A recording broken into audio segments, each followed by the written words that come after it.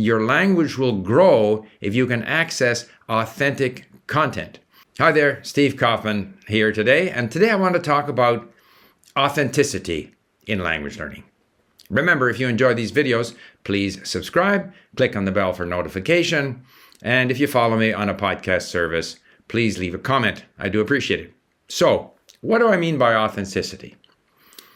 When we learn a language, when I learn a language, and again, I'll quote from Stephen Krashen, where we had a very interesting discussion, and you can see it here at YouTube, a live stream a few days ago, and he talked about the importance of meaningful communication. Meaningful. So if you have a communication where you are forcing yourself to talk about the weather, or you're listening to things of no interest to you, those are not meaningful to you. You want to perhaps be choosing something of interest, because that something of interest is going to carry the language into your brain because it's meaningful, because it's authentic.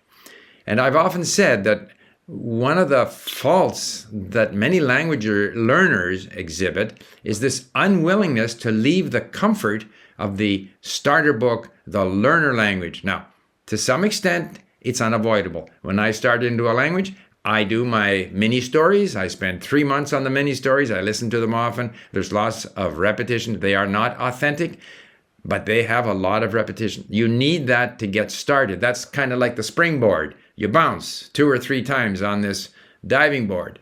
But once you're up in the air, once you're, launched, you've got to go find authentic content. And your language will grow if you can access authentic content. And I mentioned to Dr. Krashen in our study, or in our conversation rather, that I've never understood why in schools, here in Canada, these schools won't offer a language if they don't have a certified teacher for that language. As if only the teacher can provide explanations on the language, content in the language, and so forth. The reality is the internet is full of authentic content. For my Arabic, I've found this, I've mentioned it before, this Jordanian cartoon series, which I listen to. I listen to podcasts. I listen to material on, I'm doing one right now, a podcast in Persian on Iranian identity, on the Islamic Revolution in 1979, another one. These are all authentic materials. So I am sort of learning things of interest to me in the language. That's authentic. That's how we learn. There's no reason why in a school, if they had a person familiar with how the internet can be used to learn languages, people could be accessing authentic content at their level, cartoons for kids, whatever the case may be.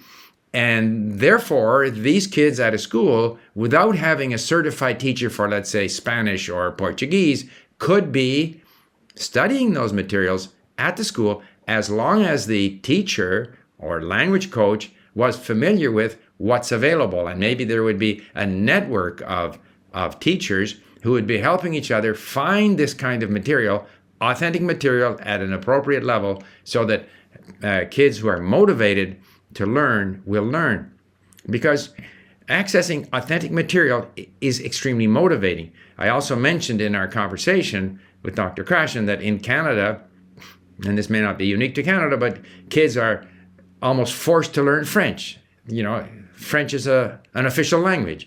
So you're asking kids to learn French because it's an official language. It's what, their civic duty to learn French? That's not very motivating. However, if you can find authentic content of interest to all these different learners, and their interest may vary. There might be many different languages that they're interested in.